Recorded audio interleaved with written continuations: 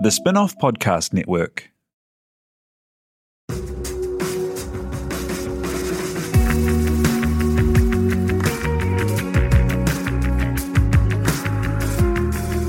You're listening to Business is Boring, a podcast that reckons it's anything but.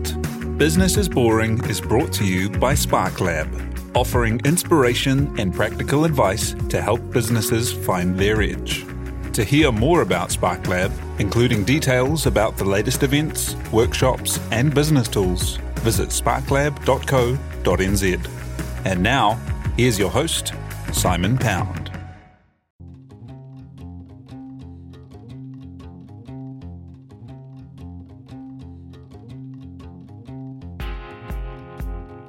You're listening to Business is Boring, a podcast that reckons it's anything but. Business is Boring is made by The Spin-off with help from Callaghan Innovation, New Zealand's innovation agency. Here's your host, Simon Pound. Right now, more likely than not, you're wearing something that you're not super proud of. All of us know that if we were in a piece that was a real deal at a fast fashion store or from a mass market brand, chances are labour, fabric, or the environmental footprint is probably not something you really want to think about too hard. Clothing production is one of the biggest businesses in the world, with some of the most harmful social and economic impacts that as a group we all kind of turn a blind eye to. Most people know more about the living standards of the chickens that make their eggs than the workers that make their clothes. But what happens when you stop blocking it out and start trying to do something about it? For today's guest, his journey of learning about trafficking, labour exploitation and environmental impact has led him to set up a factory in Cambodia, get B Corp status and change expectations around how denim can be produced. The company is Outland Denim, that had a huge wave of publicity last year after the Duchess of Sussex wore a pair of the brand's jeans, leading to more than 40 new workers being added to the company. Founder James Bartle is in Auckland as he's launching a new line this week with Karen Walker, a collaboration that sees t-shirts, jackets, jeans and skirts made with signature Karen Walker elements by Outland's own team in Cambodia and using organic cottons and dyes. Joins us now in studio to chat the journey, the mission, and what we really don't know about the clothes we wear. Kia ora, good morning. G'day, Simon. Thanks for having me. Hey, thanks so much for being in here. Hey, so tell me how you came to know about this problem, because you were kind of the normal consumer of the world, and then what was the event that brought this idea of trafficking to you? Well, look, I mean, the very first thing was watching the movie Taken, the Liam Neeson film, and although fictional, I left the movies that night feeling really, challenged on that this stuff was really happening around the world. It had some script at the end of the movie that suggested that these things are still occurring, and so I just remember leaving thinking I need to start some sort of vigilante and eradicate these horrible humans from the face of the planet. And my wife was very quick to remind me that I had nowhere near the amount of combat skills that would be required to be able to do anything of the sorts. And so we really started to research what the problem looked like. And we spent about 2 years in that phase of just, I guess, learning a little more over time, and which led to me having the opportunity to traveling through Southeast Asia with a rescue agency. And it was upon that trip that I saw a little girl for sale. And it's not something that you can unsee when you see it. She was very obviously scared and intimidated by the situation she'd found herself in. And for me, it was a life-changing moment, and I still think about it, and I can still feel the emotion even of that experience. And I guess that's my driving force, and that led me to being able to look into a way to help these kinds of people, which I guess eventually led to understanding more a little bit about what fashion could do to, one, solve the problem on the positive side, but on the negative side, how big a contributor it was, I guess, to the environmental and social issues that we're facing on a global scale. That's really remarkable, because I'm sure a lot of people leave all kinds of things, with a feeling of, that's not right in the world, and then they just go back to their normal lives and they just kind of keep rolling on. What were your next steps after you know, because it's probably like Liam Neeson movies probably aren't the biggest contributor to NGO kind of supporters. Like, what were your next steps after finishing that movie, and how did you get in touch with people that meant that you were on a trip a couple of years later? Yeah, well, I was actually doing a freestyle motocross show, and there was a rescue agency at a show that were looking for supporters and ambassadors, and it was there that I decided that I would go with them and see what they did. And on that trip's where everything changed for me. And, you know, one thing led to another, I guess, with our research and then the opportunities that would arose by starting to work with women that were vulnerable to all sorts of, you know, horrible things happening to them or already had happened to them. And so on that journey of, you know, discovery into what the problem really looked like, we started to formulate a business model that would combat this problem. And to begin with, we started with those that had been exploited, and then we, over time, grew into working with those that had already been exploited, but then trying to get back to the root of it and to where people are vulnerable and try and prevent anything horrible happening to people. And, you know, we learned that it was an economic problem. You know, these people were born into these situations by no fault of their own.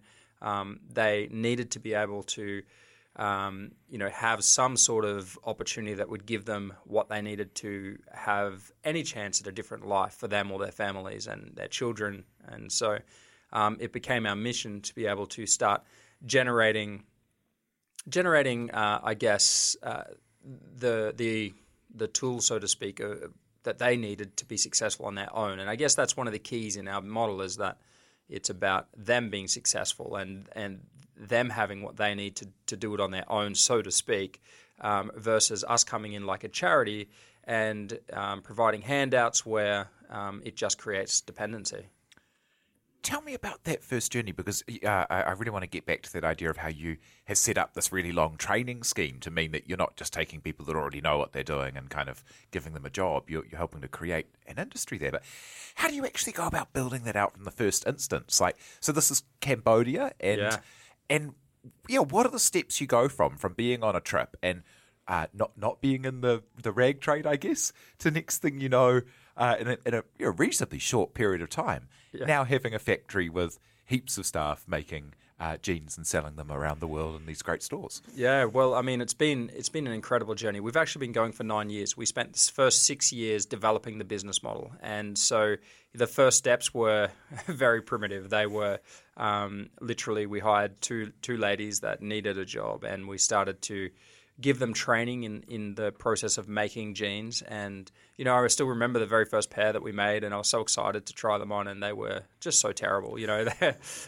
we were so far from having any idea of how to make a pair of jeans and just the detail that goes into it and the processes. And, you know, but we just kept evolving. I mean, we were so driven because the need is so great. And we, I guess when you're surrounded by that need and you see it, you know, in front of you every day, it's very difficult to turn a blind eye to it. And I guess that's one of the advantages is that I've had over, you know, your average, you know, New Zealander or Australian or whoever, is that I got to see something that was quite confronting. And so for me, it's easier to make those decisions than for your average person leading this busy lifestyle. But that journey of those initial 6 years got us to a stage where we were able to prove that if a woman came into employment in this scenario, that she would get herself out of poverty. If she got herself out of poverty, she was then able to completely change the lives of her family. Her children then,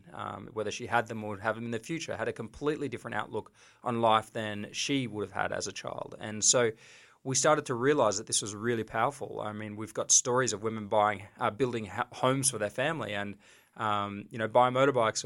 One of the girls that had built a home for her family that lived under a plastic sheet was also able to buy her sister back from a man that owned her, you know. And so to us, that probably sounds a little bit like a Liam Neeson film, but this is reality, and this is happening all the way around the world where, you know, predominantly women are being sold and trafficked for a range of different reasons, for labor or for sex. And our job is to be able to eradicate this. And what I get excited about is that business is what I believe will unlock the door to eradicating this problem. and it's going to come through consumers being more aware of what they're buying and then using their purchasing power to be able to fight the problem.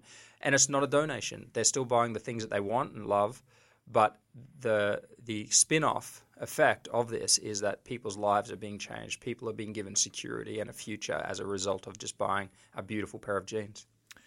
How did you go to spend that first 6 years building out the model, getting the support, putting all the infrastructure in place, like selling the dream? That's an enormous undertaking before selling a single thing. Yeah, well, look, we would make products, we'd sell them at markets, we'd test. We spent the time testing the market. How do people respond to story? How do they respond to product? And, every time we got to a new level with our product, we thought we'd made it and then realized that we were so far from having made it. And I guess that's taught us that we've always got to continue to pursue this perfection in our product and the beauty in our product. And so, I feel like that's a journey that you never get to the end of. But those 6 years were really hard. I was running another business to help fund it. We had lots of amazing people that would also make donations and buy our product, and great support and network around us in our local community. But beyond that, it was just, I guess, this image of this little girl that was so desperate and so scared that I could always see, and that's what drove me to want to keep going until we found a solution. And it wasn't until we launched our brand at the end of 2016 that we started to really sell products, and that was a game changer for us. Although extremely difficult, we started to experience amazing support from media and retailers, and we're only 3 years old now, and we've just had the most insane amount of growth and support due to lots of things. But I think the greatest contributor to this is it's people. People want to be involved in the solution. We all want to have some purpose in our lives, and we want to be able to help if we can. And this makes it easy. You don't have to make a donation. In fact, I say to people, if you don't like our jeans, don't buy them. Don't make a donation. Just, if you love our jeans, buy them, And I think that's why we're having so much influence right now. What was the state of the clothing industry in Cambodia where you were choosing to work? Because it's been quite a journey for you, like in terms of not only the manufacturing side, but also the environmental kind of footprint. So the labour, but also the kind of impact of the materials. Yeah, look, the landscape was pretty dire, actually, when I first went to Cambodia. It was a minimum wage was about $40 a month. It meant that you were deeply entrenched within poverty. And so just by paying a living wage, which is only one aspect of what our business model entails, was a game changer. But as the country has developed, they have put a lot of structure in place around the garment industry and increased minimum wage. And so there's lots of positive things happening there, which is really exciting for us to see. But we're building on a deficit.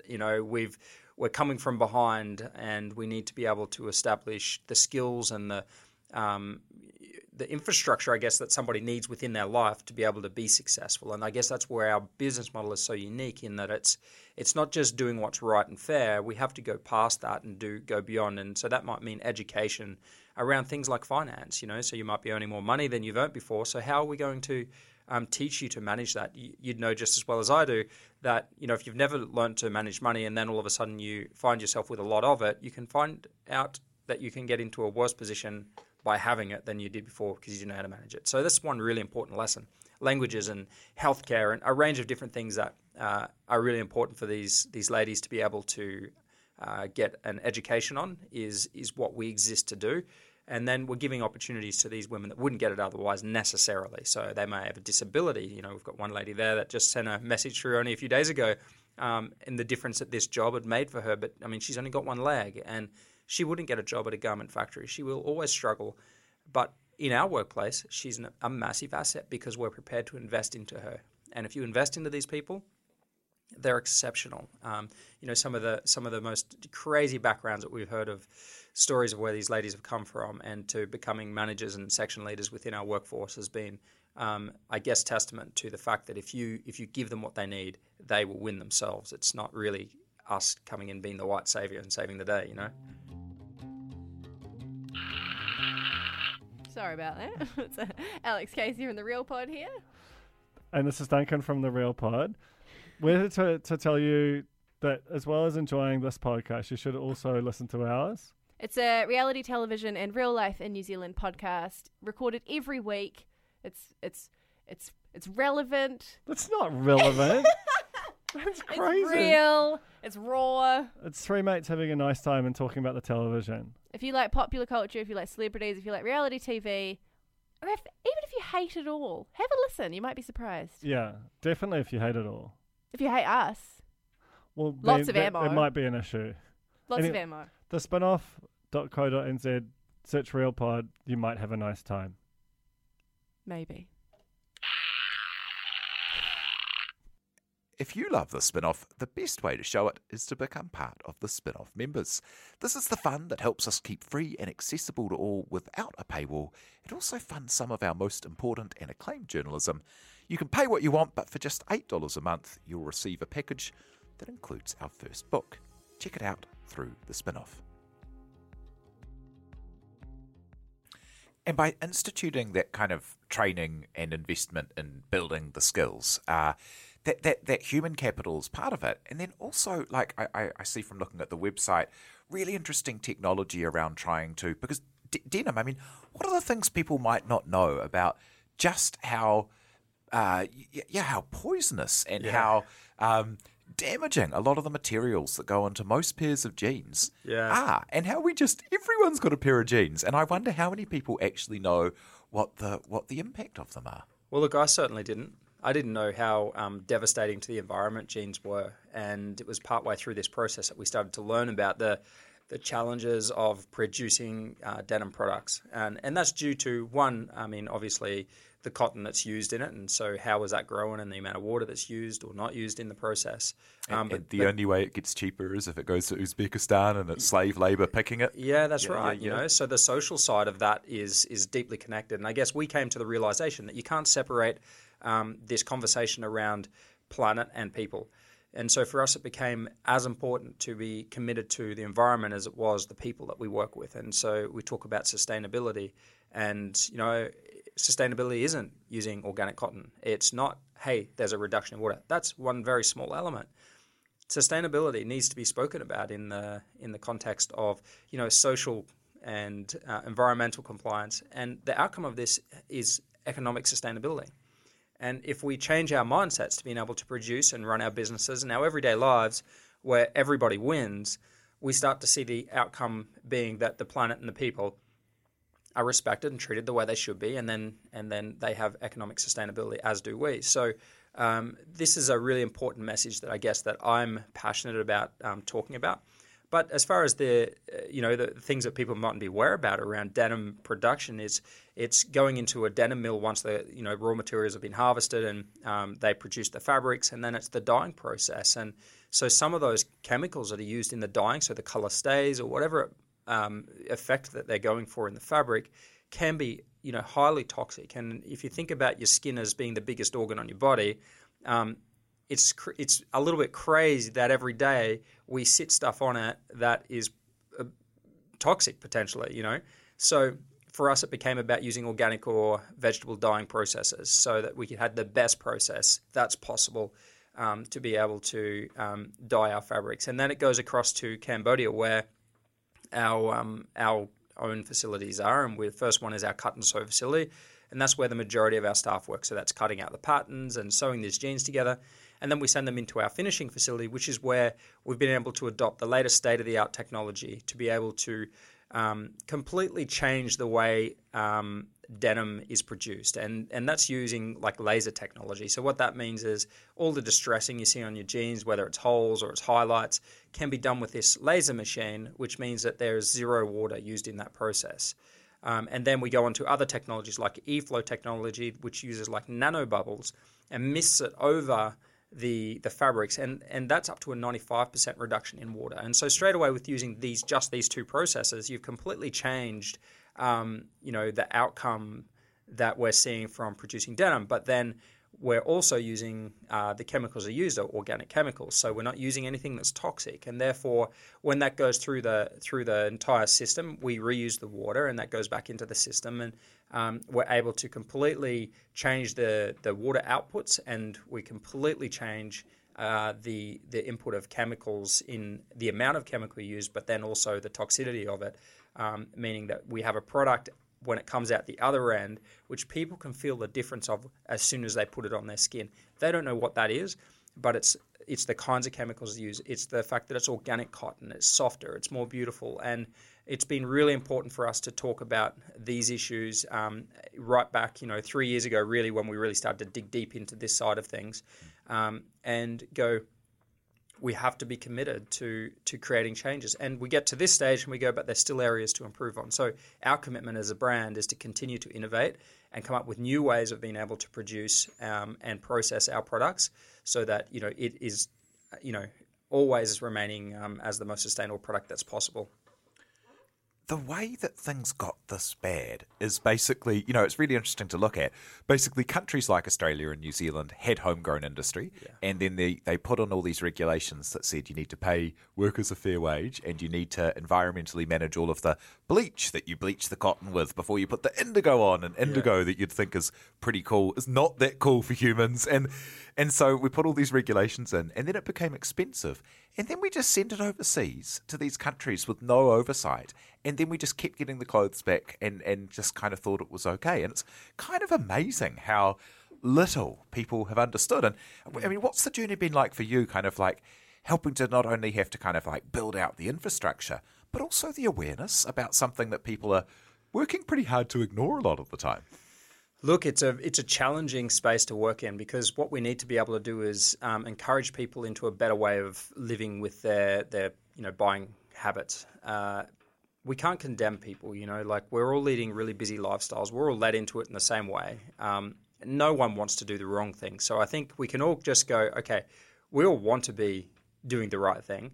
Now, how do we make it accessible for people to do that? And that's our job as a brand. We can't put that onto the consumer and say, hey, you should only buy sustainable products, and therefore, when you need to buy a T-shirt, it's going to take you, a day of research, and then you're going to have to order it, and you're going to have to wait for a week to get it from wherever. That's not okay. It's not acceptable as a brand to do that. So our job is to make it easy for people to be a part of this solution. And in fact, if we can make it easy, we've proven that people want to be on this journey. They want to be a part of it. And I think there's a little bit of a movement within the ethical fashion space or sustainable fashion space that needs to probably take a little bit of a step back and say, hey, this is about encouraging people into this lifestyle versus condemning or making people feel bad for the choices they've made, because we've all come from it. And it's a journey and it's a progression of mindset, and changing and understanding and being educated on it. Because at the end of the day, if we all really understood what we were contributing to by just partaking in what we now call traditionally manufactured fashion, we wouldn't do it. It's just that we're unaware of it. So, again, education is key.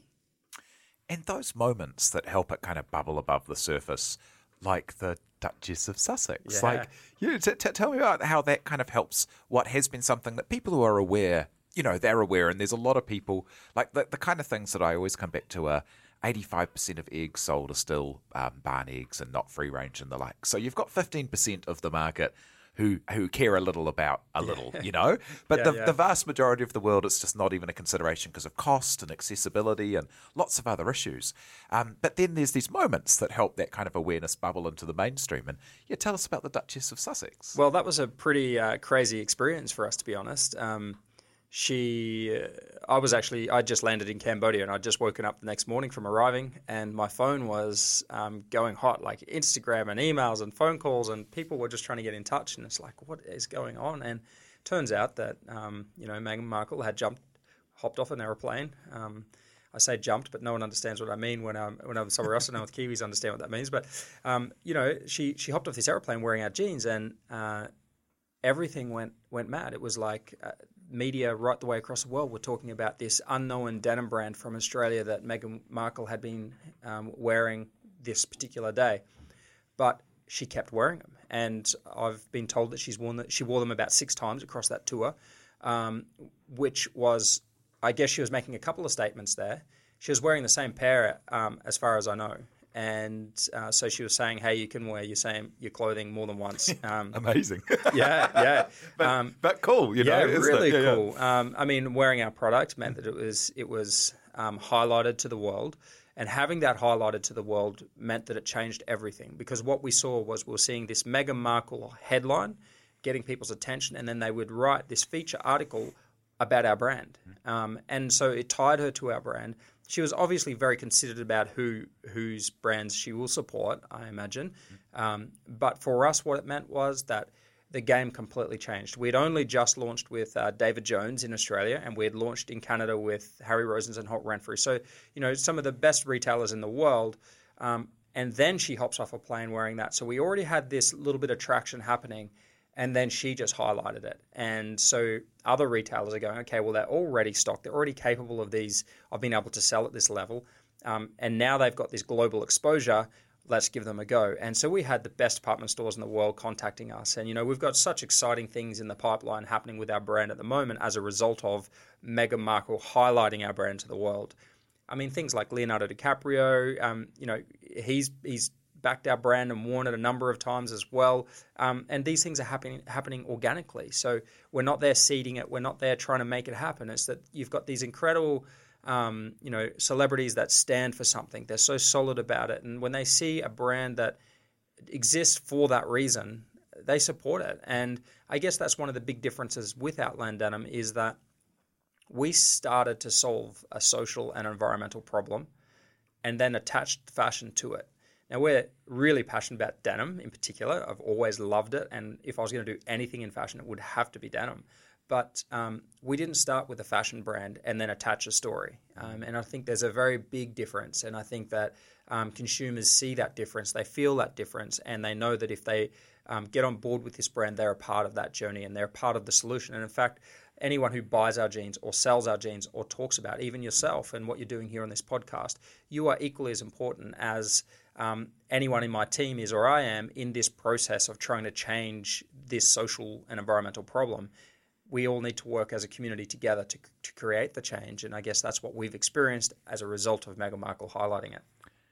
Once success has happened, it seems kind of obvious that it was going to work. Well, of course, it'd be the kind of thing that Leonardo DiCaprio and Meghan Markle would wear. But, how did it feel for you? Because it must have been so much belief ahead of results. And, getting into those department stores and stuff is an extraordinary achievement, but getting in the door, it still has to sell, and if it doesn't sell, you're out, gone. And then you've just all you've done is got yourself an expensive order you have to buy back. Yes, so exactly. even a win is never necessarily your home, And so, how did it feel to actually get that kind of, I guess, recognition of the work that you'd been doing before that? Oh, it was extremely overwhelming. I've never been one that's really known much about celebrity culture and who they are or anything like that, and so I had to learn quite quickly of who's who, and often, I'm still very uneducated on it. But to see the influence that these celebrities have gave me a real appreciation for what their roles really are, and a better understanding. And I think we can be quite judgmental. I certainly can, and I certainly those that I probably rub shoulders with in the we could all be a little judgmental of a celebrity lifestyle and culture. But having witnessed what power they carry, and the direct impact on a mission like ours is, I have all the respect for these guys and what they're able to do and using their celebrity status for good. And so for us, one of the most exciting things, which felt like, one of your ultimate wins, is that we were able to employ 46 new women as a result of Meghan Markle wearing the product. And, that is a,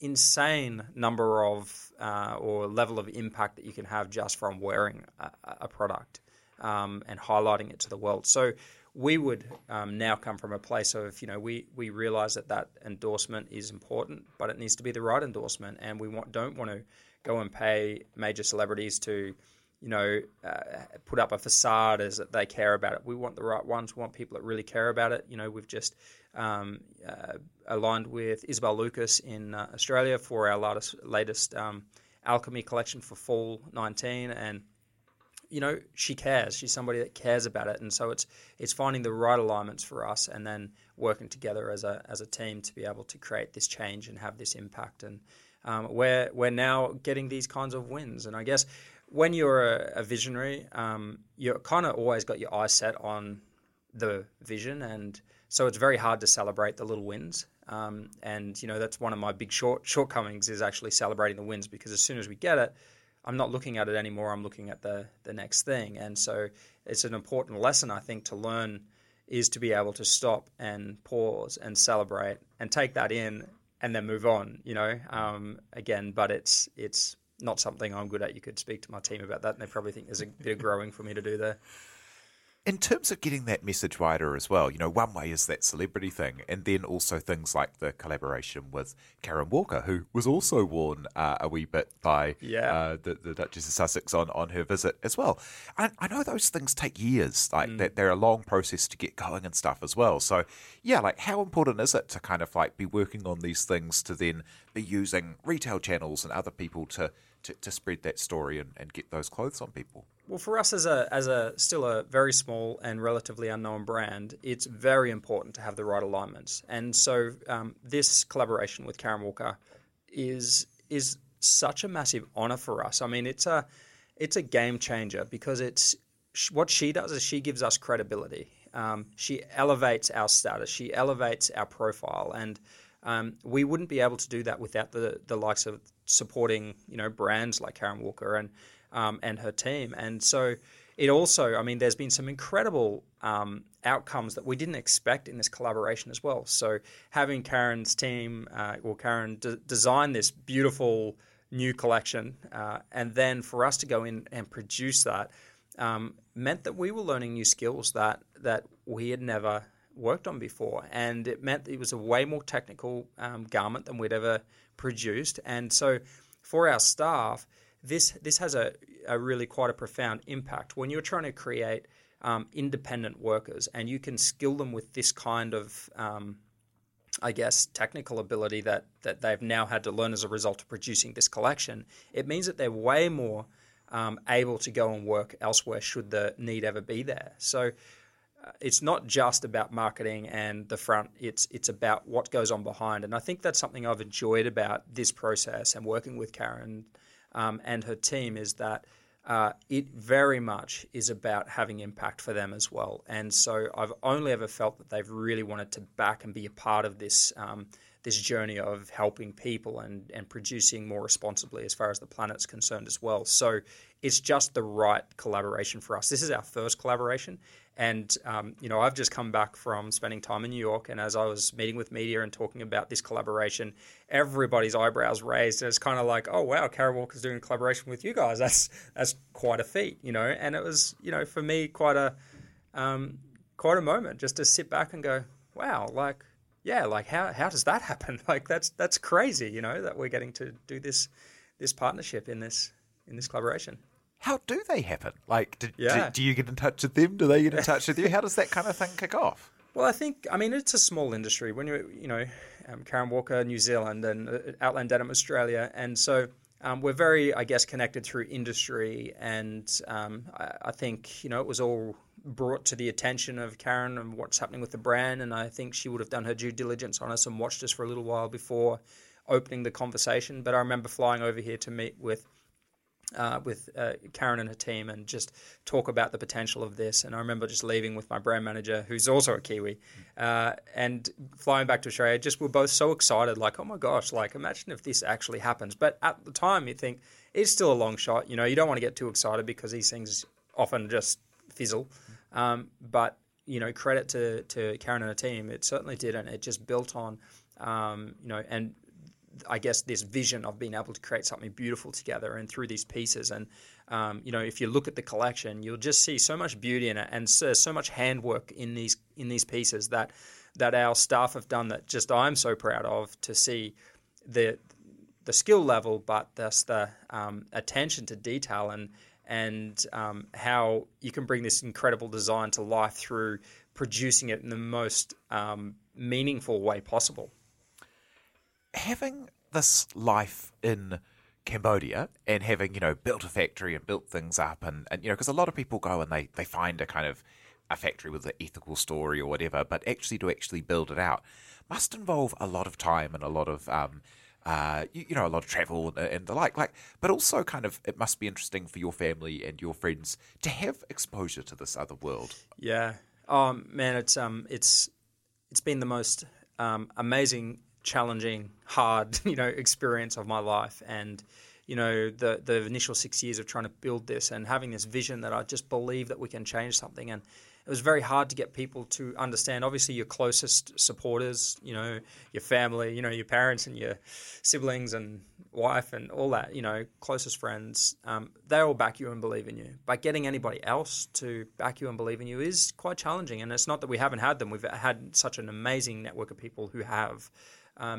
But to get through the process to where we're having this kind of success that we're experiencing now, I guess is testament to that deep-rooted vision that we need to be able to achieve these goals, and that's driven out of, I guess, compassion, because there's something that's not right, and we want to fix that and see that it's right. But I guess it's also proving to the wider community that it is possible to produce responsibly. It is possible to start something and do it differently. I mean, we started with no experience in fashion. I had no clue.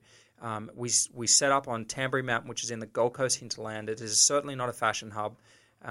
And we've worked from this place of not knowing how it should be done, but just trying to work it out. And I think that's been to our advantage. It's meant that we've been able to create and do things differently. We haven't been scared off by how big the challenge really is. I didn't realize denim was the most competitive field within fashion. I didn't realize it was the hardest garment within fashion to make. But we've been able to overcome these things and get cut through because we're probably just so ignorant as to what it was that we were actually doing that we naively went into these situations, and as a result, we've had some incredible success. And still just getting started. I mean, so much work behind the background, but as a brand, hitting the consciousness, landing these accounts, being able to have the impact on the workers' lives and actually get to a scale where you can demand fabric traceability and stuff, which is, a scale kind of factor. But so just kind of getting started in a way as well. Like, what will be success for you in this project? What's the kind of end goal for you? What's the end goal? Yeah, I don't know if there is. The end goal is how many people can we employ? How many people can we change industry? At the end of the day, when industry changes, when I see every brand going about their operations in a way that is 100% against and are proactive against stopping any exploitation in the supply chain, that's, I'd say, when we've won. When it's not a marketing angle to talk about sustainability, that's when we've won. But there's so many industries, and for me, it's about creating, this, I guess, this movement, or being a part of creating this movement. There's so many people that are on this journey and trying to have this impact, and I think we have to work together collaboratively to see the impact that we all desire to see. And man, we employ 100 staff in Cambodia, and we've got 10 in Australia, and that's certainly nowhere near where my eyes are set. I want to see this opportunity for as many people as possible. That's so cool. Hey, thank you so much for coming and joining us with the story today. That's James Bardell of Outland Denim. Thank you so much. Appreciate you having me. Thank you so much to Alice Webb-Liddell for producing, and thank you very much for having us along and listening. If you are a fan and follower of The Spinoff, make sure you check out The Spinoff Members, a program where you're able to get behind and support and choose and shape the investigative journalism that The Spinoff provides. You've been listening to Business is Boring, presented by Simon Pound, and brought to you by The Spinoff and Callaghan Innovation.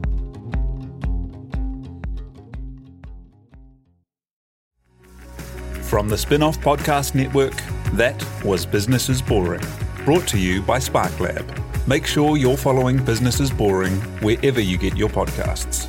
And for more information on SparkLab, visit sparklab.co.nz.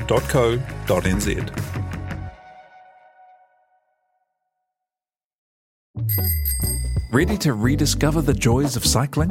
With over 300 kilometres of cycle paths across Tāmaki Makaurau, jumping on your bike and going for a ride is such a fun way to discover the city from a different perspective. Cycling is getting more and more popular across Auckland, so now's a great time to join the hype and give cycling a go. Head to at.govt/cycling to find your nearest cycleway today. The Spin-off Podcast Network.